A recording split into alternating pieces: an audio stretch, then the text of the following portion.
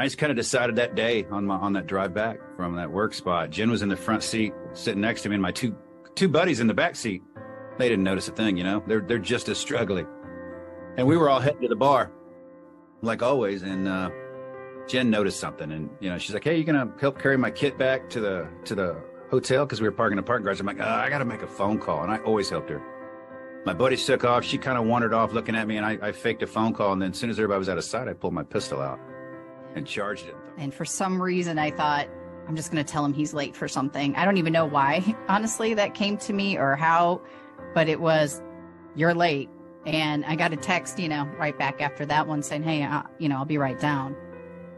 But yeah, it's just, a lot of people ask us too, like, how do I save someone, or how do I do something like that? I'm like, I don't know, because for me, it was paying attention, seeing those flags.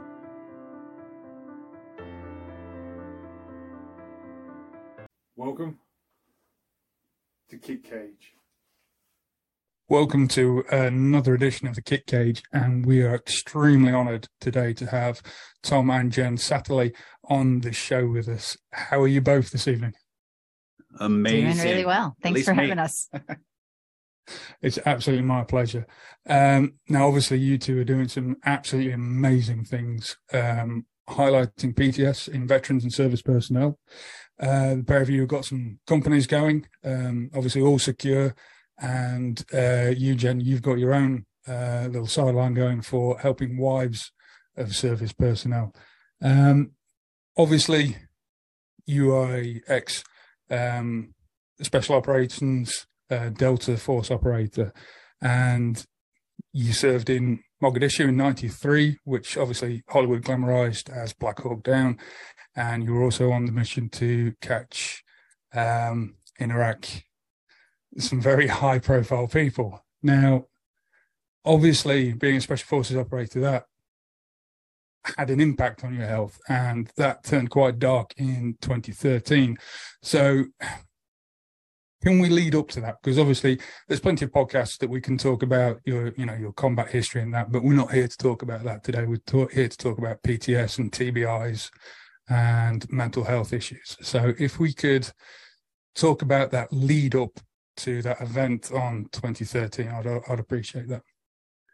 Yeah, that was a culmination of me ignoring everything, right? Ignoring all the signs, being the warrior that we all like to be. Like, I'm fine, don't worry about it, rub dirt on it, and go help the other guy kind of thing. And I'd been doing that for a long time, and I was tanking while I was doing it. And Jen and I had just started working together, and we kind of knew each other a little bit. I don't know, maybe a month or two. A couple months. I get my times wrong, but it's all right. Once she got to know me, she started paying attention and realized that I wasn't a normal cat.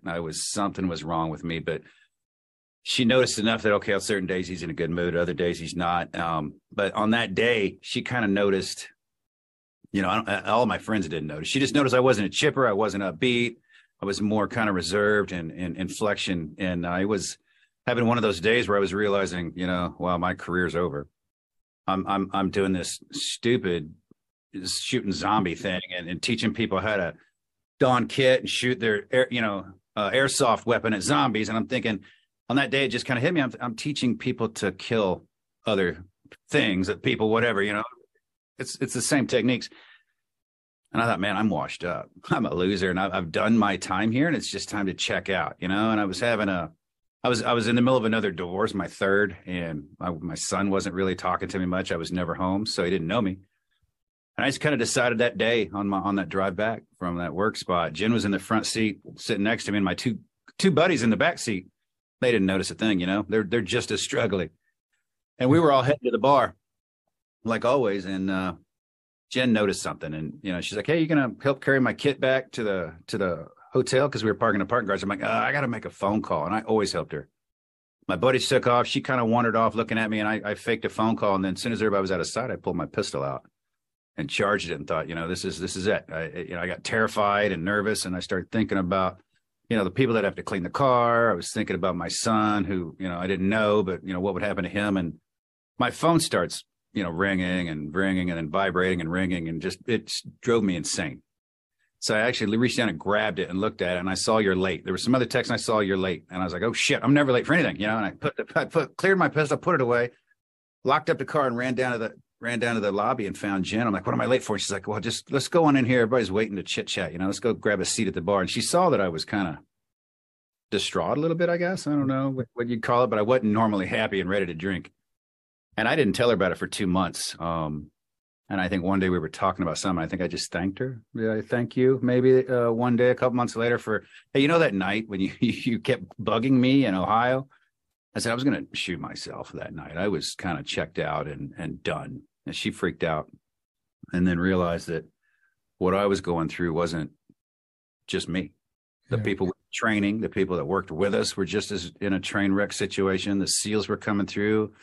Different training iterations. 6 months later, people are missing, or they look like they're 50 when they're really 25. And she started picking up a pattern and decided that, she no longer wanted to help us send people to war. She wanted to bring people home. And that's when she started, the foundation. But that was all just a crashing moment and a realization of how quick someone can go from I'm all right to no, I'm done with this time on this planet. And that, and also how easy it is to kind of interrupt somebody from doing that. Absolutely. Now, Jen, through that moment, did you have any inclination that was going through his head at that time as you were sat there in the passenger seat? I didn't. I didn't think, hey, this guy's about ready to end his life. I just knew something was different. And we often talk about that spouses or people that are close are really great indicators of something going wrong, even when the person themselves won't admit it. And so that day he was talking about how he wasn't his normal self. His normal self, he's very in control, yet he could be very charming and funny, and people tend to gravitate towards him. And that day he was so quiet. He was so internal. He was not focused at work, almost to the point where he was making mistakes, which was not like him. I don't make mistakes. Exactly. And so I knew something was wrong and different, and something wasn't right. I wouldn't have left him if I had thought he was going to pull a gun out. But pretty soon after I got into my hotel room, I just started adding up the pieces, and they didn't make any sense to me. Why is he sitting in a hot car in full kit in August when it's 100 degrees out to make a phone call? He has a private hotel room he could go to make that phone call. He always walks me in. Why didn't he walk me in this time? So there was just enough small things that added up. He's very responsive. I text 2 seconds later, I'd get something back from him. He wasn't answering his phone. So it was just all of those things, to the point where I was starting to put my bag down and go back out to the parking garage to check on him. And for some reason, I thought, I'm just going to tell him he's late for something. I don't even know why, honestly, that came to me or how, but it was, you're late. And I got a text, right back after that one saying, hey, I'll be right down. But yeah, it's just, a lot of people ask us too, like, how do I save someone, or how do I do something like that? I'm like, I don't know, because for me, it was paying attention, seeing those flags, and then acting in any way that I could in order to disrupt. I'm not a therapist, or I have no training in this, but it's just as simple as, we've heard so many stories just like ours of a guy texting another dude, just tell me not to do it. And the response was, don't do it. And that's literally all he needed. So it could be just as simple as feeling seen and heard to stop someone. Once you'd obviously passed that point and you put your gun away there, Tom, did you realize that there was something wrong, or were you still masking it at this point? I think I tried to hide it more. I took it a little further. I better really hide this shit.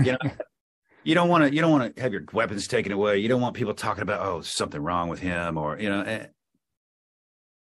so you kind of tend to hide it more, which is what we've learned from that as well, that, we don't wait for people to reach out to us. If someone wants help, they have to make the phone call or the email, but we don't wait.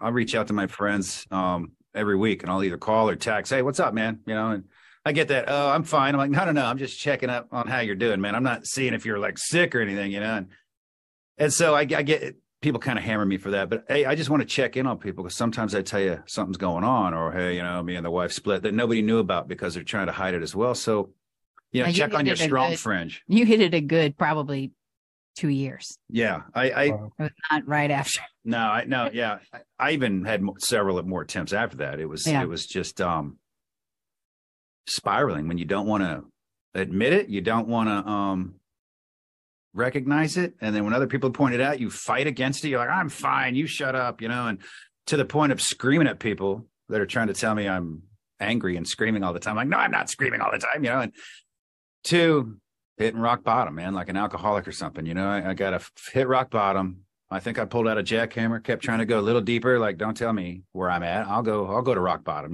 but I had been there for a while, and I had been very resistant because admittance is difficult, and so we've kind of changed our verbiage on people don't need help, they just need training or retraining, right? So everything in life that we do and we do well, we were trained on how to do that. We were taught, not helped, to do those things. So people don't know how to communicate with their spouses very well, especially if they've grown apart. So we help to teach them communication techniques. They don't know how to share their feelings. So we teach them how to do that. And if they've done it before, we reteach them because they've forgotten or lost it, or they might need a new skill. So it's not help that we need. We just need to be taught how to deal with what we're struggling with and given tools to take it on and tackle it.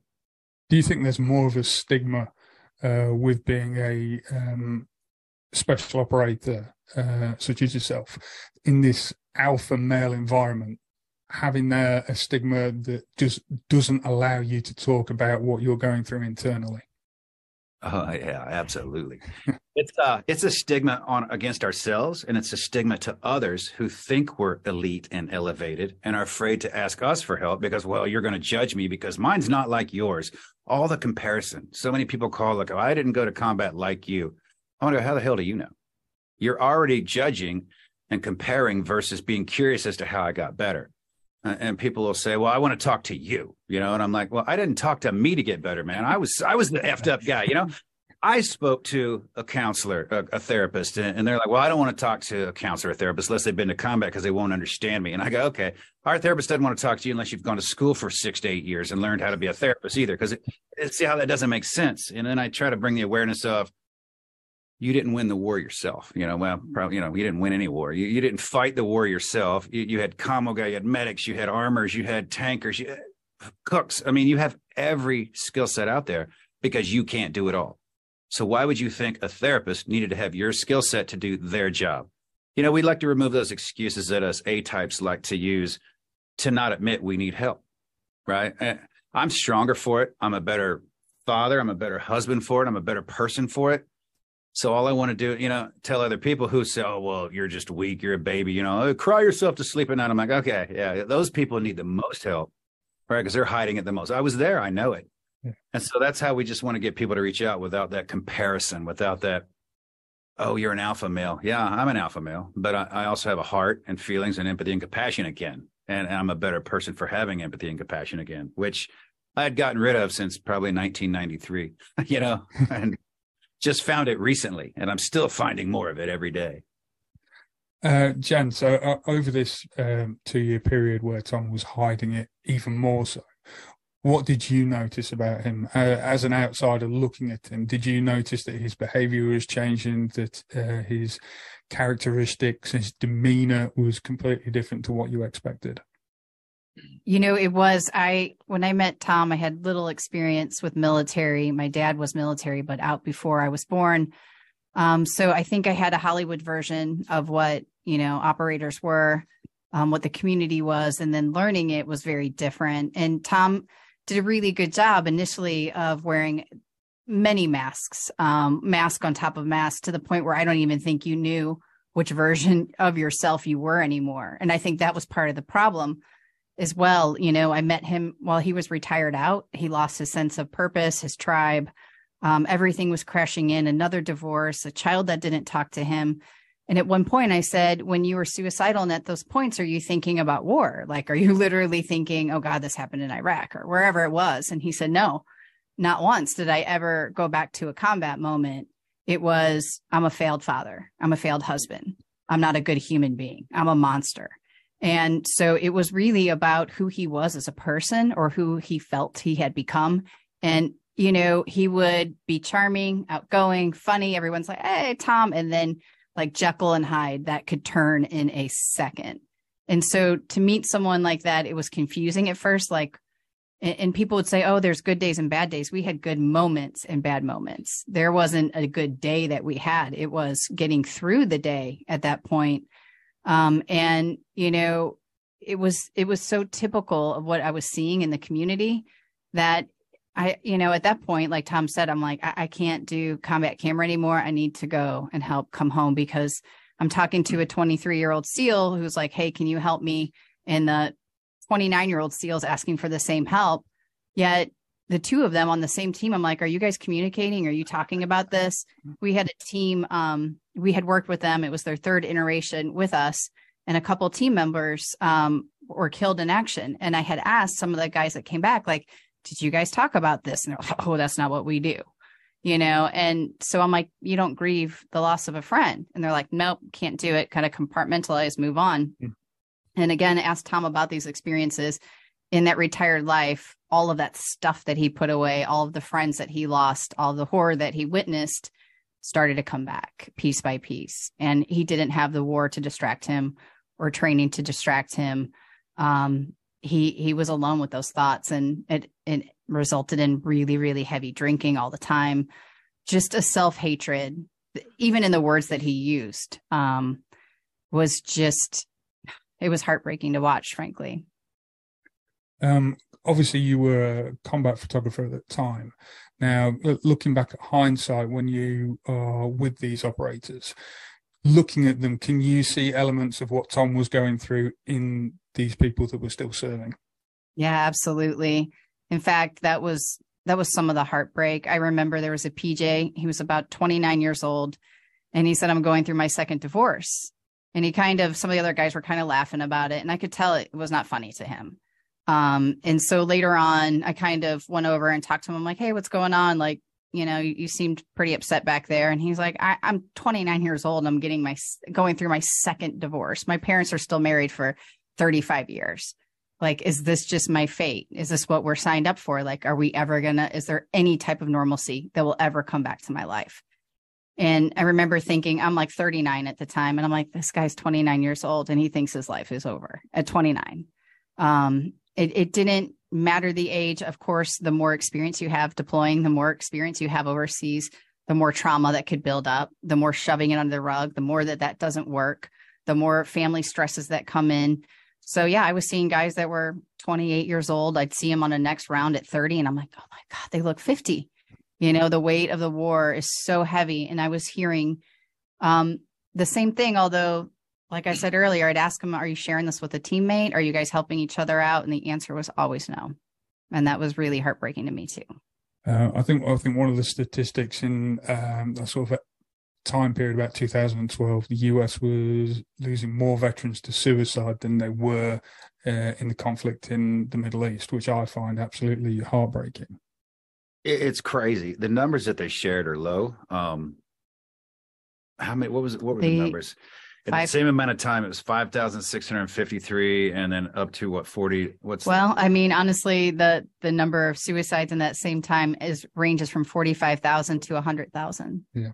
So you can say 5,653 by the time the war ended in 20 years. Yeah. Right. Is how many combat related deaths that we've had.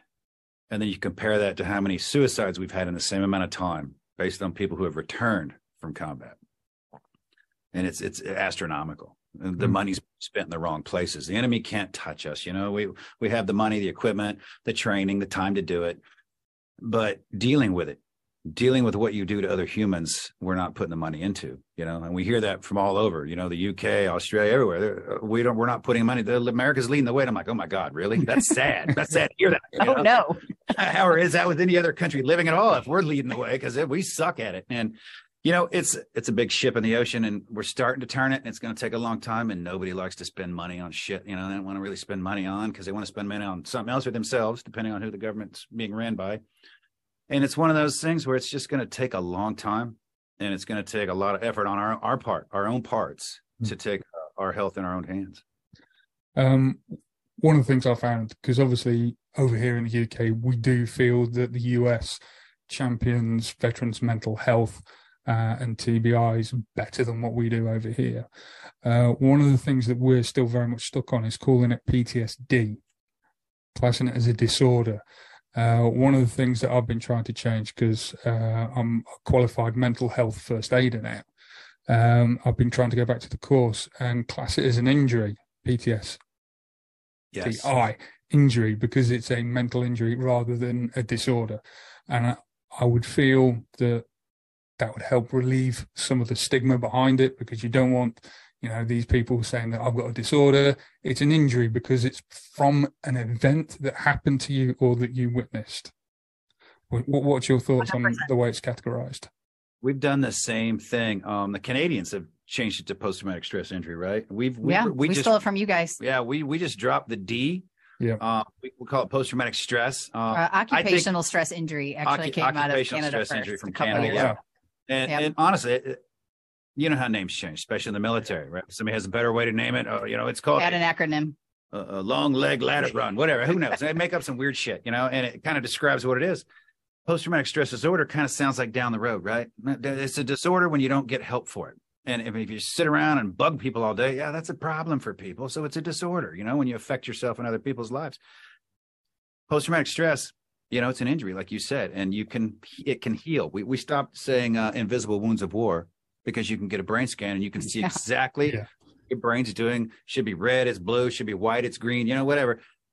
I hope it's not green, but red, white, blue, the colors in your brain. And if they're off, they can tell you. And by the way, here, go to Amazon and order these natural supplements that will help fix that over time. It's not invisible wounds of war. It doesn't have to be a disorder. And it's not a life sentence. It's just an injury, and it's not a life sentence. But you have to get up and get to work on it, or it will be a disorder, and it will be a life sentence. Absolutely. Now, from what you were just saying, that this seemed to have stemmed from Mogadishu in 1993. Obviously, there was a film made about it. Have you actually sat down and watched the film? Did that affect you personally? So I've spoken to another Delta operator that was there at the same time, and he says, he's not particularly sat down and watched it. I don't know if you watched it yourself, and if that perhaps didn't help or whatever the case may be.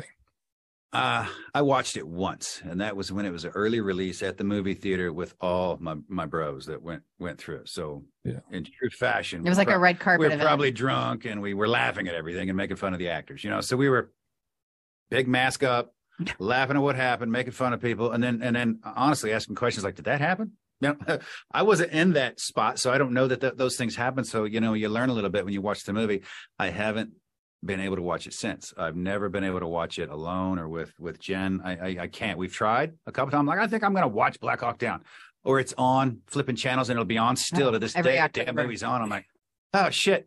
And I'll start watching it, and then it just gets too personal. I mean, I know the reality behind the Hollywood movie that I'm watching. And those are your friends. Yeah. And and I know who they are. So I don't expect it to hit other people that deep, right? I mean, that's the reality of the world. Nobody cares about cancer unless somebody or you have cancer, right? And then all of a sudden it's, cancer, or any other thing or problem or disease. It's just sad that most people don't dedicate time to it unless it affects them, their family, or someone they love. And we tried 2 years ago, I think. Yeah. There was a lot of anniversary Black Hawk Down stuff happening. So it was on constantly that September, October. And I think it was maybe 15, 20 minutes already in. I think Blackburn had fallen from the helicopter when we started watching it.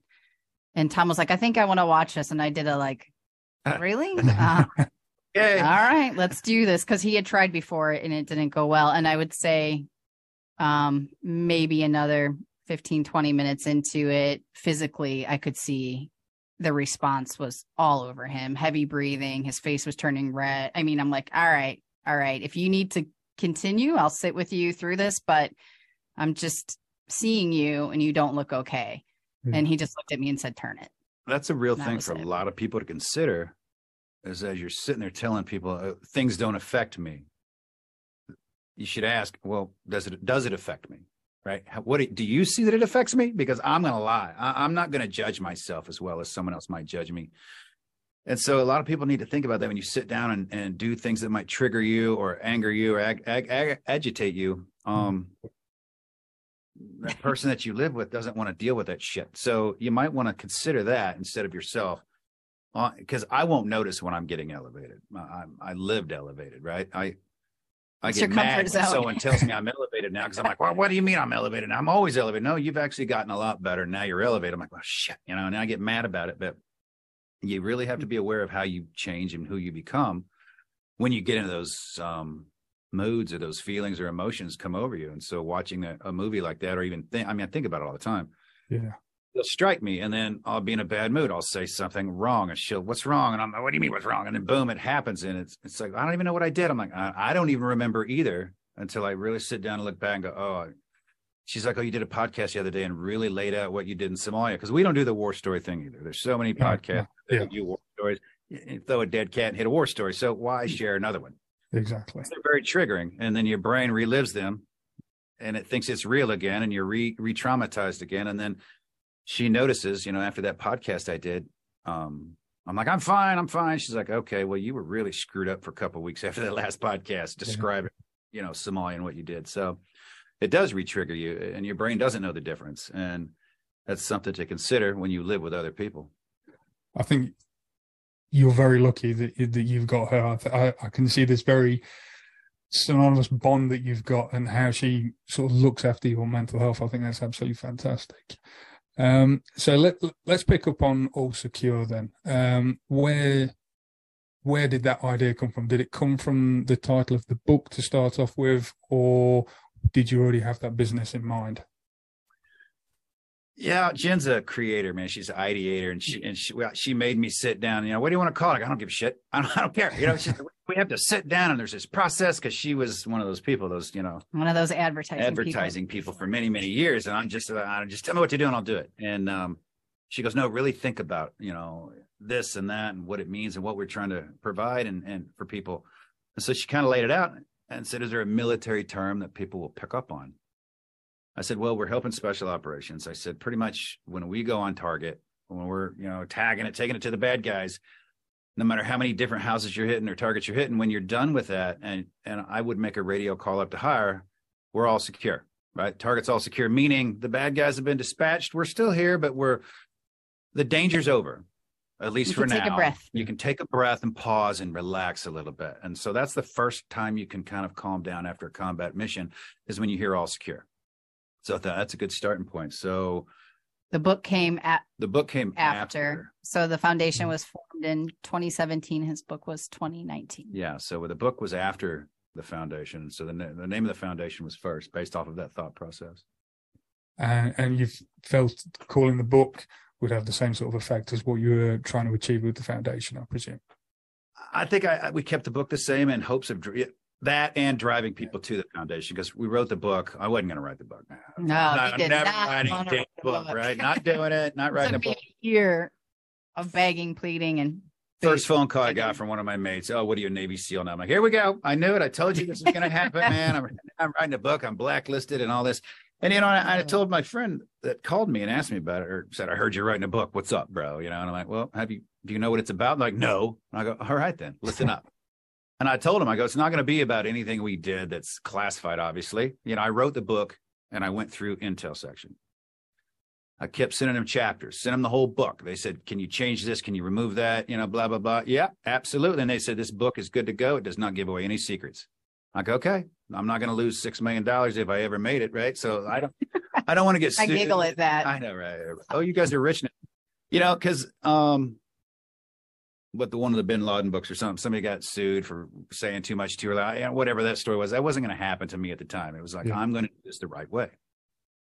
And so went through intel, and it's just, the book's about how I screwed up. It's not a bunch of combat stories. It's a couple, because you got to get somebody to read it. But, like Jen said, we hide the peas inside the brownies. It's all sweet and delicious looking, but you're still getting the nutrition out of it.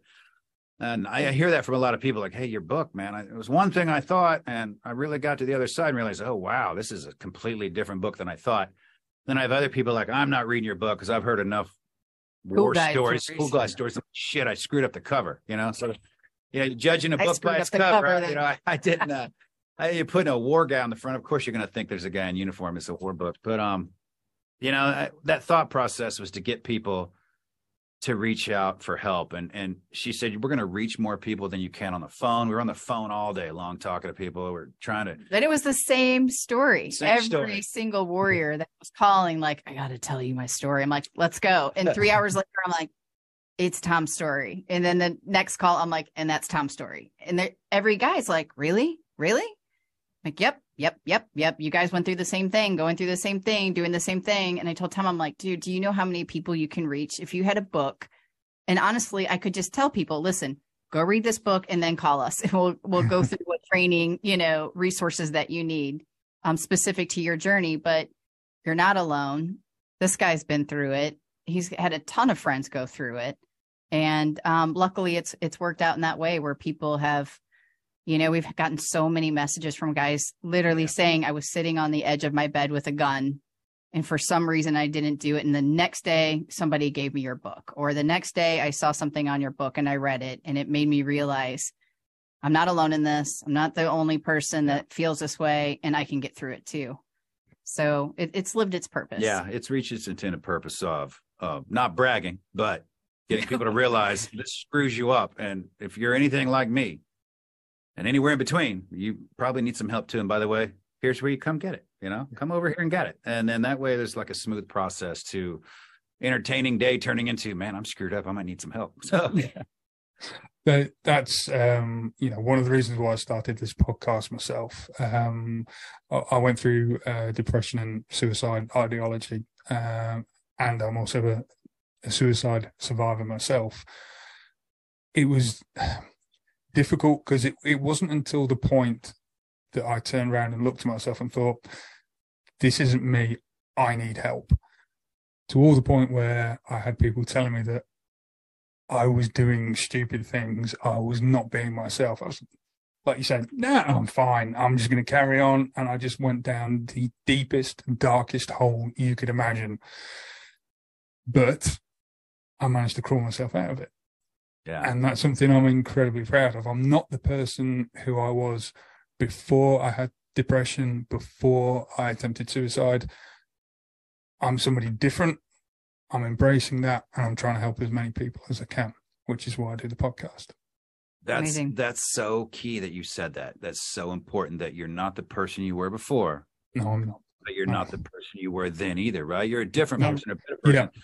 A lot of people are like, I want to be back to that kid I was before I joined the Army. As the spouses, I want the man I had before. Gone. Yeah. Never coming back, right? Now you deserve a better version than what you may have now, but it's not going to be the one you had before. There's no going back to that person. That's too much has happened. But yeah, that's very, very key and important. I'm glad you said that. Well, thank you. Writing the book. Now, I've spoken to a lot of veterans that have found writing an autobiography or writing about their life in general was almost a therapeutic process, taking these memories, taking the thought train that you had going on and putting it on paper was almost, like I was just saying, like a therapy session in itself. How did you find it? Obviously, you were a bit resistant to writing the book to start off with, but as the project progressed, how did you find it? It was very cathartic for me. It was, there was a lot of stuff I'd forgotten. I've done so much over 20 years. The 25 years I was in it, I'd forgotten so much. And so co-writer brought in some other people, some friends of mine, and asked them some questions, and they were sharing some stories, which I had messed up. And because I saw my version and their version's different. So we melded the versions together. And that's the truth, right in the middle of everybody's little version of what happened. Very healing for me to learn more than I knew, to hear some stories that people would talk about me as a leader, because I never held myself as like that good of a leader. Like I'd always repeat stuff to her when she's like kicking me when I'm down and making me feel bad. And I'm like, hey, I was a good person. She's like, no, all your friends said you were an asshole. I'm like, yeah, I was kind of an asshole, but fair. I was a fair guy. So we're going to air out all of our dirty laundry fighting right now. It was good that people, I heard those stories. That Tom took care of us. Tom was, worried about us and stuff like that. I'm like, oh, thank God they knew that. So that's one thing that weighed me down. But very healing to talk about it, and also very telling during the process that I needed some more help. Yeah. Right. Oh yeah. Wake up call. I need some more help. We're nowhere near. I mean, I'm still working on myself, right? Yeah. That's a long process. So yeah. I'm still tackling on and taking different modalities of healing every year. So you Jen, you've started up Virago. Now, I believe that that's aimed more at the spouses of veterans and helping them. So obviously, it becomes a two-pronged attack, so to speak, doesn't it? You've got Tom that's reaching out to the veterans themselves, but then you're also helping the spouses. How's that coming along, and what is it you're managing to point the spouses towards? It really came about. I started working with the warfighters and had about 3.5 years experience working alongside them. It was some of the greatest times of my life. And I really got to learn about the spouses first through the warriors. So I wasn't meeting the spouses and befriending them because, again, I'm a veteran wife. At this time, I'm a girlfriend, and just started hearing truly the way these men were speaking about their wives, like they were their heroes, that they were their saint, they were their angel, they were, everything to them. And then in the same breath, I would hear, but I don't know how to bring that home. I could never say that to her that I just said to you. And in fact, early on, I got in trouble a few times from some spouses who would find my phone number in their husband's phone. I got maybe 3 calls out of a lot, but of like, who is this? Who is Jen? How do you have his number? What's going on here? And I'm like, oh, wait a minute. It's okay.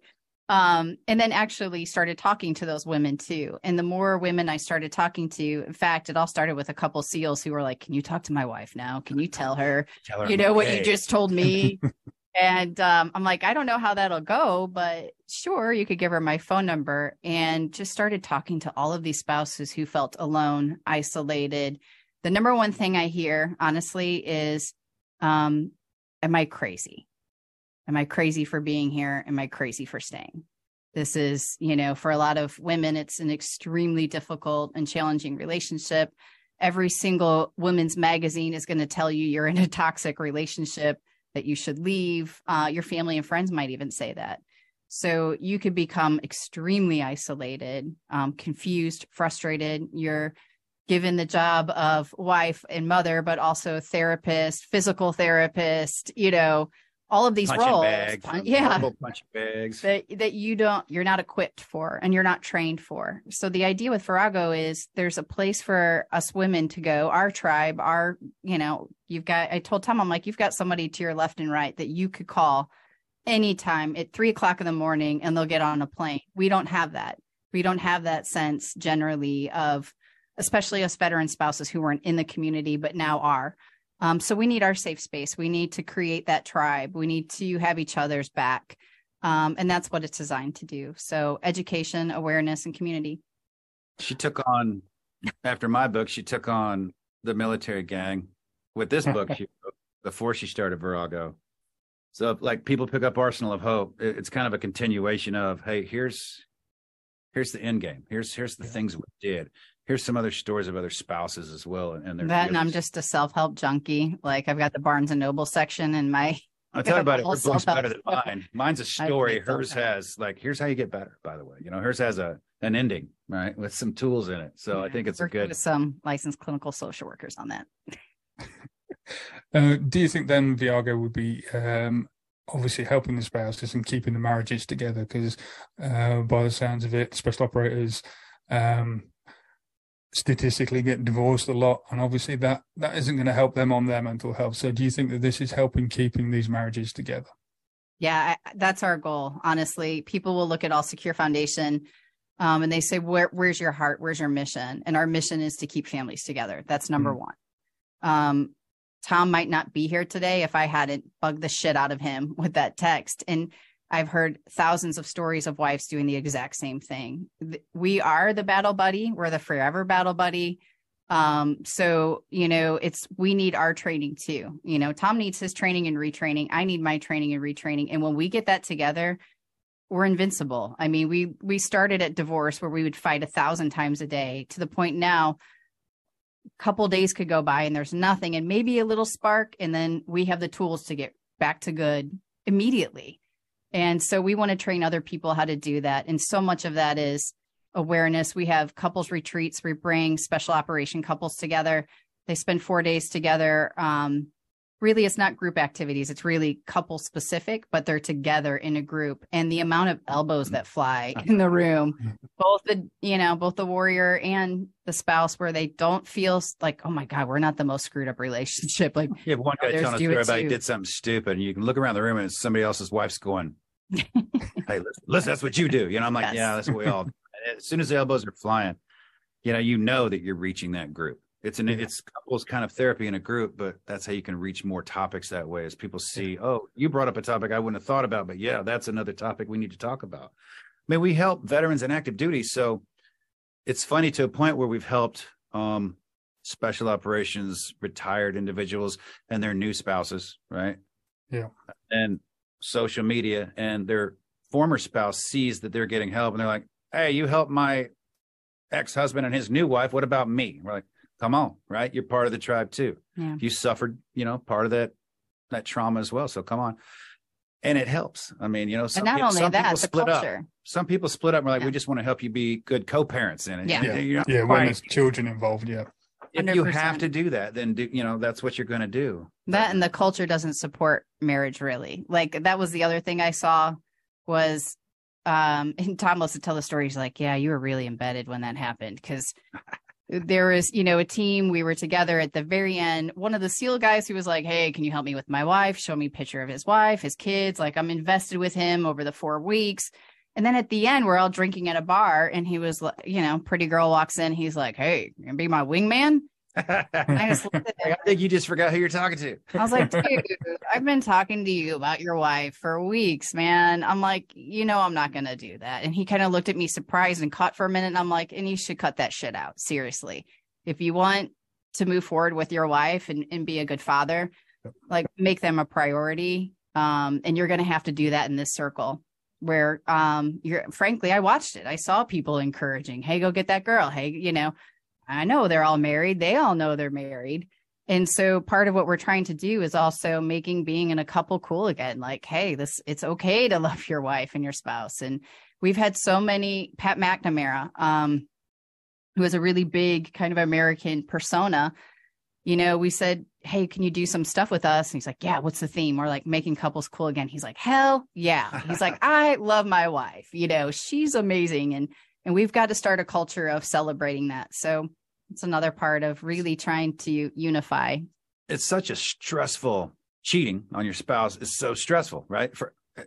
You don't want caught. So that's stress on top. The phone rings, emails, it's all stress. And imagine if those teammates would have done that one thing that she did that night. I don't think you should do that, bro. Right?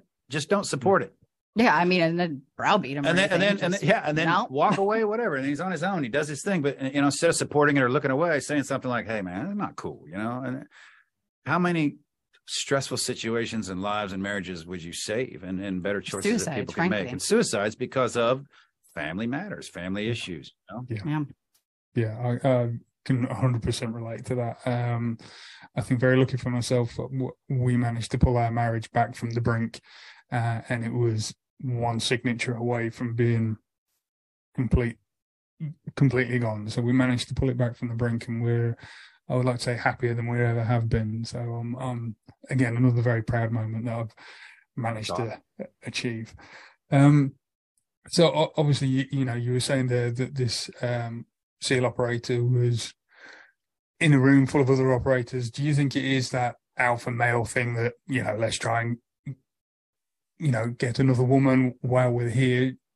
Again, it's that culture, isn't it? So do you think it's more of a culture change that needs to happen rather than, stopping it completely? If it was embedded in them to say, like you were saying, being a couple is cool, instead of going out, caveman attitude, club the woman, take him back. I mean, I get it to a degree. I'm like not trying to be judgy on the culture either, because I told Tom at one point, if I did your job and I thought I might not be coming home, and then I did your job again and I thought I might not be coming home, and you did that, countless deployments, I don't know, thousands of missions, and any time your number could be up. And so I get to a degree the recklessness that comes with living sort of this rock and roll lifestyle of live hard, live fast. I'm going to die by the time I'm 40, 30, whatever anyway. So I don't think within the culture, there's a lot of consequence or consequential thought patterning that's happening as well. I wasn't hearing the guys going, yeah, but you really should think about when your daughter's like graduating high school, or have you thought about this or that? It's now, it's fast, it's no consequences. Plus they're in a room of people who aren't going to tell on each other generally. There's like a safety or security in that as well as the culture. And we like to talk about stuff like that. And it's hard, and spouses don't want to hear it. Guys don't want you to talk about it. It's one of those things. If you're not in a good relationship at home, or you're not in a relationship at home because you're not home, and you're out, or you argue and you're paying bills and your spouse, we talked about this yesterday. It's easy. Someone says you look good, right? Or you're with you're with your coworkers, you're out at a bar, and then some decent looking women walk in and you're drinking there, and then they say hi, and you're boom. Somebody thinks I'm cool again. Somebody likes me again versus, I'm sick of your shit. And, this isn't a blame for anybody. This is the actual processes that happen. And so you have to be aware and constantly thinking about the decisions you're making and where you're putting yourself, and then the consequences of later, right? You have to think about that. And it's sex, not intimacy, is what we were talking about yesterday. It's sex, not intimacy. So it's not love. It's somebody noticed me, and that made me feel good. And wow, what can happen after that? And then the nightmare of, oh God, what have I done? What have I done? And then the habit of doing it again and again. And then you don't even think about it. And then you get caught and you're like, oh, everything's over, and boom, whatever it is, shit happens that fast. It does. So you have to think ahead of time before you do things, like we did at our jobs. Yeah. Yeah. No, again, something very incredibly relatable. It's amazing when we start talking about these things, and I'm sure people listening to this are going to be going, well, actually, that I can relate to that as well. And I think, again, the more, we talk about these difficult subjects, the easier it's going to be for people to turn around and go, do you know what? You're exactly right. It's got to happen. You have to be honest with yourself when you become aware of your issues. You got to be honest about them, right? And admit them, and then get to work on them. It's a whole couple of processes that have to happen before you actually start to feel better. You got to figure it out. Then you got to admit it. And they go, okay, admit it to yourself, and then figure out what's my path ahead, and then get to work and then stick with it, because you're going to want to stop. You're going to want to go back to what you're used to and what was easy and what was funner sometimes. And now it's comfort. Now I'm on this side of it, and we're not perfect for sure. I'm not perfect. No, for sure. We're not She's Facebook all right, perfect. but it's way, way, way better. I have zero stress about things. I'm not hiding stuff. I'm very open and honest, and it's a wonderful relationship that way. It's better than I've ever had in any relationship. And that's not just because she's right here either. So obviously, we've got these unseen injuries, and we've been talking a lot about depression and PTS, TBIs. Now, TBIs, traumatic brain injuries, these can be accumulated over time. Even from training exercise use, breaching doors, training grenades. It's a culmination throughout the military career, so to speak. It's not just combat. Now, TBIs can manifest in the same sort of way as depression, as mood swings, memory losses. Is that something that you've been able to touch on base with as well with these operators? Yeah, and it's so critical. Mm-hmm. I'm so glad you brought up TBI. We had a spouse call, and she said her husband's a Green Beret, active duty. And she's like, he's been throwing up for 4 months every single day since his last deployment. And they keep saying he's fine, but I don't think he's fine. I'm like, he's not fine. And she's like, yeah, but he's already gone to MedChat. He's done all the things at work. I said, fine. You live in Seattle. There is a civilian hospital in Seattle. Sometimes you have to go outside of the system that you're in order to get the help you need. And luckily they did. They went outside the system, and he has very severe TBI. TBI and something really important to understand, you mix that with PTS, and then your suicidal ideations through the roof. Skyrockets. And these guys don't know it. So they're like, what's wrong with me? For a longer period too. For a longer period. Yes. And so it's like, why do I have suicidal ideation 100 times a day? It's like, that's the injury in your brain. And to help people understand that that's part of this injury that can also be healed is so critical, because I know I don't know. We've talked to a ton of other Delta guys who also admitted the same thing. Yeah, I've had several attempts. Yes, I've had several attempts. Yes, I think about suicide 100 times a day. There's times I'm driving my car and I think I'm just going to drive into this wall or this tree. And I'll ask, how often does that happen? Every single time I'm in a car. You're not. Yeah. I thought of that once or twice. So, right off this cliff, man. Yeah, we have to talk about brain health in this arena in order to heal. We have to. It's critical. Obviously, the US have got some very interesting methods of tackling TBI, predominantly aimed at veterans because you can end up failing a drugs test. Now, there's that ayahuasca, the veterans I've heard of taking. There's been some great results. Have you had any contact with that or known people that's been taking it? Yes. Yeah, we did 5-MeO DMT. And apparently it's one of the hardest ones to do. It was short-lived. Shocker with Tom, we went straight to 36. Skip 11, 36. I don't want to throw up for a week. I want to go do the quick one. Yeah, we literally 3 days or an hour. We went to the location we did it in. I went first, right? She watched me go. It was probably 7 different doses over an hour and a half, 7 different journeys. Horrible, wonderful experience. Jen went next. I got to watch her go. And literally right after I did it, 10 minutes later, I'm like, whew, so that's it, huh? All right, I'm sitting on a beanbag and watching her for an hour and a half. I'm like, this is hell on earth. I'll tell you what, that was the most change I'd seen out of everything I'd done. And we've done 9 or 10 different modalities of healing since we started, and we do them together. She watches me. We post about it. We video so other people will see it. They won't be afraid of it. We have TMS, shock in your brain. We video that all the time. Dual sympathetic reset shot. But this was very profound. You're dying. I knew I was dying, and I'm fighting it on that couch. I was dying, and then I remembered, wait a minute. They said, don't fight it. Give into it. So I kind of chilled out and gave into it. And it was one of those, whoa. And I just went into that journey of, here comes hell. Here comes everything bad in my life, the devil. And I'm stuck in this cellophane shit. And then I woke and I sat up and started throwing up. I'm like, okay, God damn it. Wow. Yeah. Devil's feet. I don't know. It was the weirdest experience, but I knew when I was done, because I went in with the intention of finding joy. They were like, what's your intention? Have an intention. You don't have to tell us what it is. I didn't know what to do. Right? I didn't know what to think. I'm like, I don't have a clue. I thought, what do I want? And I said, I want to experience joy. I haven't been happy or joyful. I couldn't remember when. And I tell you, I started to wake up at the end. I think I was laughing and crying and laughing and laughing. And yeah, it was pretty wild. I felt so good for so long after that. And whenever we would get into a situation where it was bad or a fight or something bad had happened in our lives, I wouldn't go back to the bad part of my life. I wouldn't go back to Somalia or Iraq. I went back to that experience and how much joy I felt. That's how far back I went.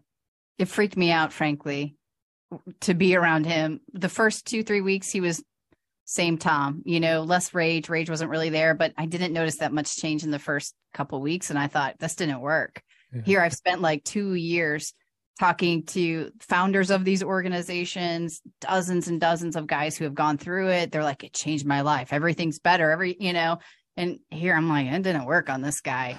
And then it was like one day, boom, it just switched for him. And for about 2 weeks, I kept looking at him really strange. Like, where did Tom Satterly go? Because I don't know who this guy is who, has zero rage in that entire 4 or 5 month period. Little bit of anger, no rage. Anything that would come up that would normally bring like hypervigilance or some of that behavior, it was all gone. And so even for me as a spouse, I had to readjust my muscle memory. Like, okay, I'm going to say something that's going to piss Tom off. And I brace myself. I say it and he's like, oh, sounds great, babe. All right. And I'm like, what the? And so, I mean, as a spouse, I had to relearn him as well in his healing, which can be really challenging for spouses as well. That's a key point to talk about is secondary post-traumatic stress or eggshell syndrome that spouses go through, or the loved ones of warriors that come out and they change who they are. And they're like, well, you're the one that went through the trauma. Yeah, but you're the one that's anticipating my negative responses all the time. Yeah. So you change how you behave in order to not set me off. So you're not even who you are anymore. And spouse is like, what? Yeah, no shit. Yeah, this does affect me. Like, yeah, it does affect you, doesn't it? It is secondary post-traumatic stress. You walk around on eggshells hoping not to piss him off or her off, so they don't freak out on you and you don't have another argument. So you are not behaving like you normally behave. So you both are now different, right? So it's very key to understand that when a warrior is going through the healing, you're both going through healing, and that spouse wants you to heal so bad. I want you to, hey, you should try something else. Hey, you should try something else. Jen did it for a while, and I started hearing, I'm never going to be good enough for you, am I? Right? So you have to be very cautious about how excited you are for your partner's healing, to keep pushing, because you want them to feel better, but they're hearing after a while, they're like, oh, it's never going to be good enough for you, is it? You want me to do something else now, so I'll never be healed. So you have to kind of be careful in that communication back and forth. We're both on this together. Yeah. Journeys together. It's for the better for both of us, and all intentions that we want are just for us to both to be better and heal and be happy together. But I'm glad you brought up plant medicine too. It's not for everyone, but people who need to address body, mind, spirit, and they're willing to do the spirit part. I think that's the part that is so not talked about. Moral injury, the spiritual warfare that happens. And I think the plant medicine can get to the root of it. Yeah, we won't push it because it's not for everybody, but here's the deal. I would say do your research, do a lot of research, and don't let fear drive your decision, right? Yeah. Let knowledge drive your decision. Fear kept us away for a while, even though we studied. Even though I did drugs in my 20s. I'm like, what's wrong with me? That's a good time. When it's for work. But... I sat up and I looked at the doc and I go, tell me nobody does this recreationally, man. That was hell on earth. He was a little medicine man from Peru, and he was confused. Yeah. Like, what? What are you talking about? This is medicine. I'm like, no, this is a drug. But ayahuasca, we have not done, but we've researched and we want to, and we're looking at, again, finding time, which I would really, never advocate for. To do it, and we don't feel at this particular moment. After 5-MeO, it's a little terrifying to go back and do that stuff again. Even it's not as hard as what you did. Yeah, but that's all I think about right now. So I don't consider myself unhealed enough to maybe go through that at this moment. But we're looking at it as, let's go look into it because we want to talk about it, and we're going to need something else down the road. So, dive in, I guess. I find it fascinating that you both did it together. Is that, Jen, so you get an understanding of what Tom's going through and how his mind saw the treatment? I am so glad that I did it, because I don't know that, and not that spouses have to, but I wouldn't have had a point of reference at all when he was talking about, because it was like, he's like, do you remember that point when you go in and you see that kaleidoscope, and, I'm laughing like, oh yeah, oh my God, when I saw this and that. And so we were able to share in that experience together, which was really profound and beautiful. And it helped me understand him as well. But having childhood trauma, having a sexual assault, for me, I wanted to go through it for my own healing, my own PTS that I wanted to address. So it was kind of in two part. I wouldn't have done it, to be honest, just to support him. I don't think I would do it without feeling I needed healing. That's just doing drugs. Then. That's it's not that kind of drug. So obviously, you just alluded to helping you heal yourself as well. How did you personally feel afterwards? Obviously, we've just heard, Tom's account and you saying it was several weeks after that you started seeing some, some positive changes. How did you feel after this medicine? It was February last year, and there probably hasn't gone a day by that I haven't thought about that experience. I'm still dissecting it. I'm still taking pieces of it going, oh my God, I think that's what that meant. Because it's so, for me, it wasn't like a linear experience. It was all of these messages. Some things were very, very, very clear to me. Like I've been a human doing my whole life, due to, I think, that abusive childhood as finding my worthiness in the next accomplishment and the next thing that I could do. And really spent my childhood and adult caring and taking care of other people. And the message that came through for me that was so strong was, you're worthy enough on your own. You're good. You don't have to be a human doing, just be a human being from now. And so this last year, there's times I've said no, where Jen a year before would have, yep, okay, let's go, let's do this. And so just finding my no, finding my confidence, it really sparked an interest in spirituality. I already was interested, and now it's like, now I'm on 36 on that of, all right, I've got to dissect more. I've got to get into this, because I've seen men and women totally change, their lives completely turned around with 1 or 5 or 6 experiences. So it takes some people more. So, yeah. Is this something that the pair of you document on your own podcast? Because I know you have, the All Secure podcast. Is this something that I can point people towards to watch themselves? We've Yep. had a couple people on there, right? So we have one with Jesse Gould, and he is the founder of Heroics Heart Project. So there's one specifically with him talking about the different types of plant medicine. And then Tom and I did one specifically called Healing with Psychedelics. And that's just our experience of us talking about walking through what we saw, the changes that came from us. And sometimes what's really interesting is they told us that we would notice things in each other first. And that's so true, because he's like, did you notice, like, you just did this or that? And they were confident. She had a meal in front of people. Yeah. We go out and we do speaking engagements all the time, and people, hey, let's have a dinner. And she'll sit down and talk and never eat. It's like, she didn't want to eat in front of people.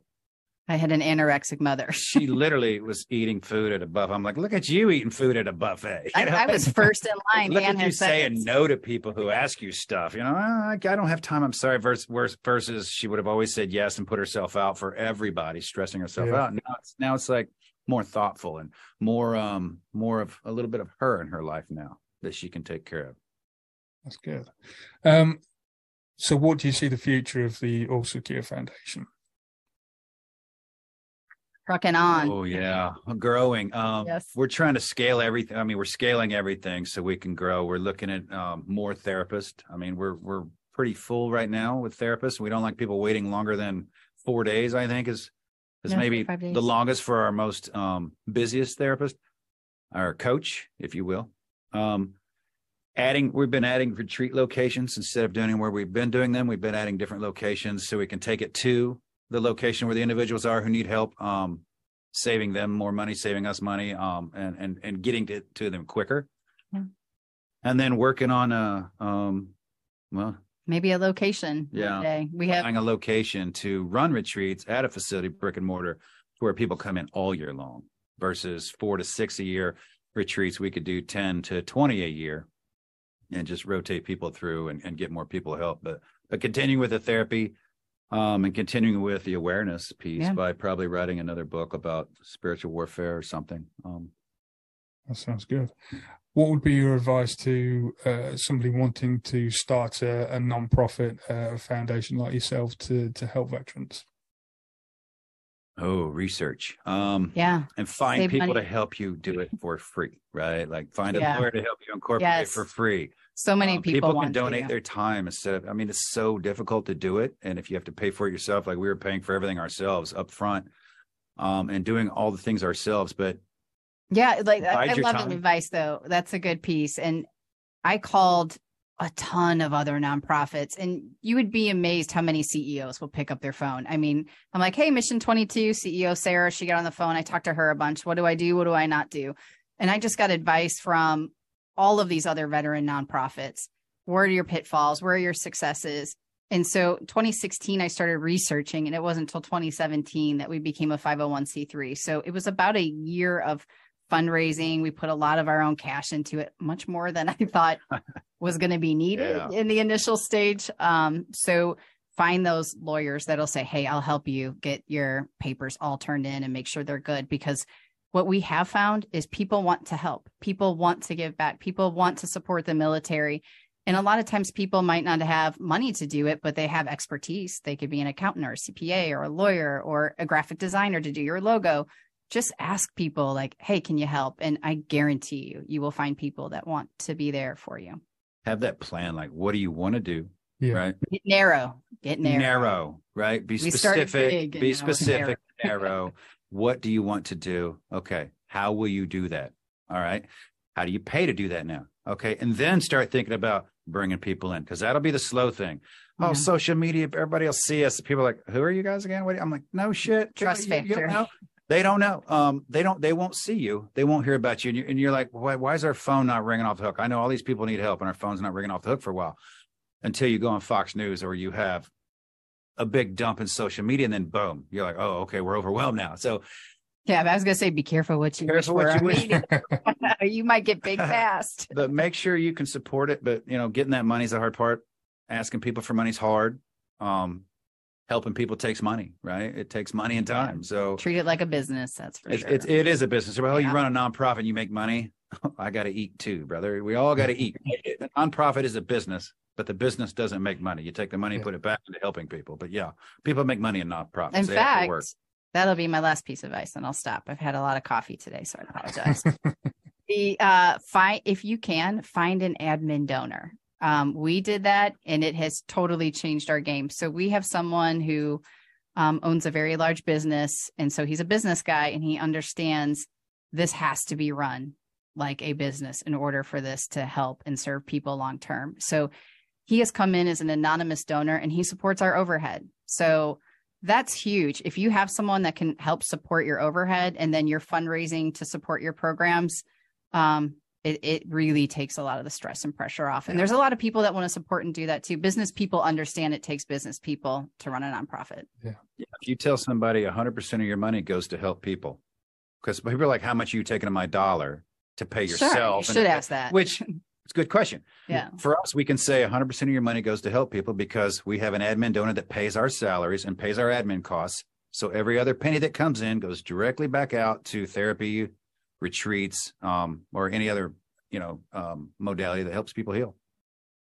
That's some very good advice, and probably some things I'm going to take on board there, because I decided to try and get a social media platform, sharing stories and sharing advice first before I start looking at some sort of charity that I would love to set up to help veterans and obviously people who are leaving the armed forces and transitioning to civilian life, because that can also be quite a traumatic experience. 100% agree. And know who you want to help. Definitely. You don't just open up and go, we help everyone. You'll be broken in a second, Yeah. Go in and say, we help, whatever. If you come from a unit, we help people from this unit, or we help only special ops, or we help only Army. People are like, why do you only help special operations? There's a lot of military money. members. We help all special operations, but we can't help all people. Right. We don't just help Army or Air Force. We help all special operations and their families. I mean, that's pretty big in itself already. People are like, well, why don't you help regular or conventional? Well, we need more money. Yeah. It's called the VA. I'm sorry, right? But there's other nonprofits. So we actually started and then have other resources as a nonprofit. If you do it, people still call you, and you don't want to just go, sorry, and hang up, because you won't be able to. No. When we started, we helped everybody. So, well, come on in, man. I don't care. And then your donors are like, wait a minute. I gave you money for this. Part You're of using it for everybody. I'm like, I'm sorry. I want to help everybody. So we piled on all these resources. And if somebody calls, hey, I want some help, I need this and that, but I'm only regular, whatever. Okay, well, here's this. They'll help you. Call them right now. Here's a link, and they'll send it back, Or we'll take them in and do one session with them with a coach, find out what the deal is. And then the coach will say, here, you need this, and here where they are locally. Here's who takes your insurance. Now, sorry, we're not allowed to help you anymore, but we got you going. Now the rest is up to you.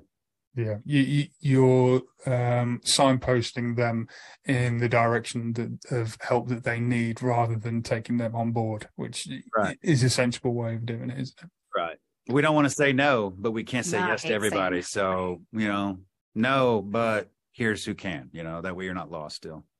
Absolutely.